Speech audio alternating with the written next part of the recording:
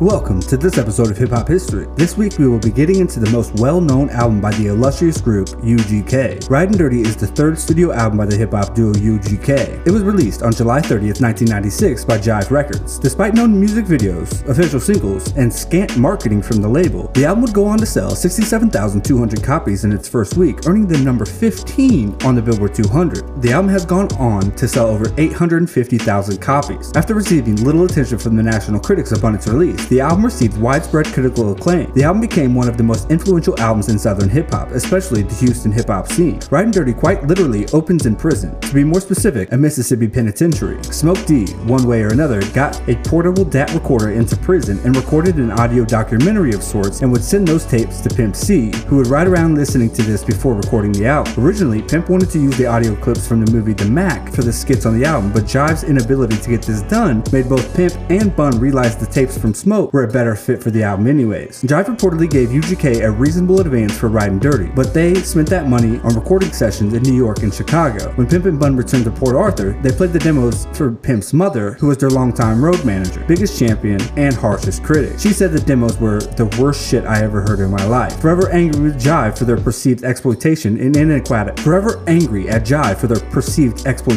and inadequate funding, Pimp C considered scrapping Ridin' Dirty. Fortunately, N.O. Joe agreed to work on the album for a fraction of his going rate. He believed in UGK and essentially became its third member during the Ridin' Dirty sessions. Before they began though, Joe had to convince Pimp to continue. N.O. Joe and Pimp C quickly developed a constructive synergy. If one party felt a bass line needed to be scrapped or reworked, the other didn't argue. The pair brought in session musicians to replay portions of Curtis Mayfield, Bootsy Collins, and the Fatback Band songs to create the warm layers of their open, live-sounding productions. We tried to make music people could actually live to, not just party to, Bun B told The Source. Pimp's interpretation was that the record was a weekend in the hood. On Friday you got your hustling done, Saturday you party, and on Sunday you reflected. Now, let's get into the album, producers, and samples. Intro performed by Smoke D, produced by Pimp C. One Day featuring 3-2 and Ronnie Spencer, produced by N.O. Joe, Pimp C, co-produced by 3-2. Contains a sample of Ain't I Been Good to You, performed by the Isley Brothers. Mama put me out at only 14, so I start selling crack, cocaine, and codeine. Time to stack some paper, I gotta do it quick, thinking I'm a Murder, produced by N.O. Joe and Pimp C, contains a sample of Smoke Signals by the Brides of Funkenstein. Motherfucker, that's where I stay. Getting money from your bitches every goddamn day. Big paper, I'm folding. Hoes is on my motherfucking job, all the dick that I be holding. I hate clone me and show. Pinky Ring, produced by N.O. Joe and Pimp C, contains a sample of Future Shock by Curtis Mayfield.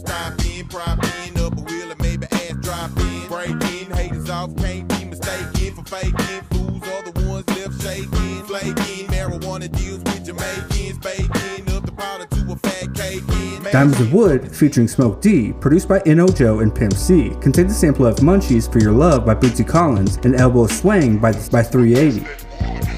I flip down the air, you know I'm looking tight. These jealous niggas looking at me and my car so shy.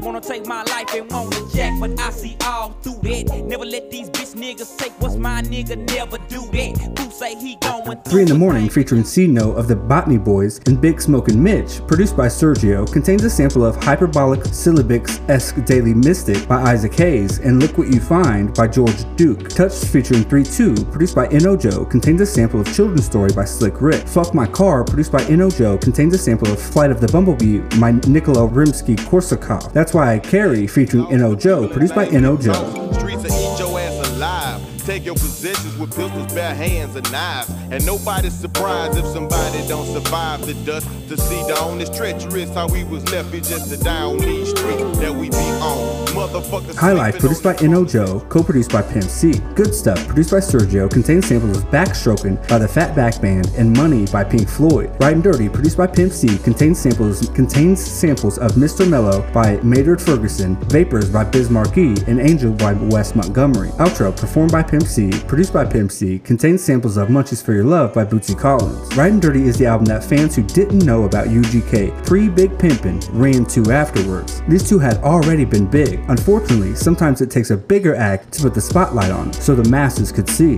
That's what happened after the collab with Jay-Z. People got to see the talent these two had and were creating masterpieces before they got their giant break. Clearly, they were still big in the South and especially in Texas, but this helped them overall. Listen to this album and all the albums we went over last week by these iconic artists and this legendary group. Thank you UGK, Pimp C, and Bun B for this classic album, and thank you for listening to this episode of Hip Hop History. Please like, subscribe, and leave a review if possible. Thank you and have a great day.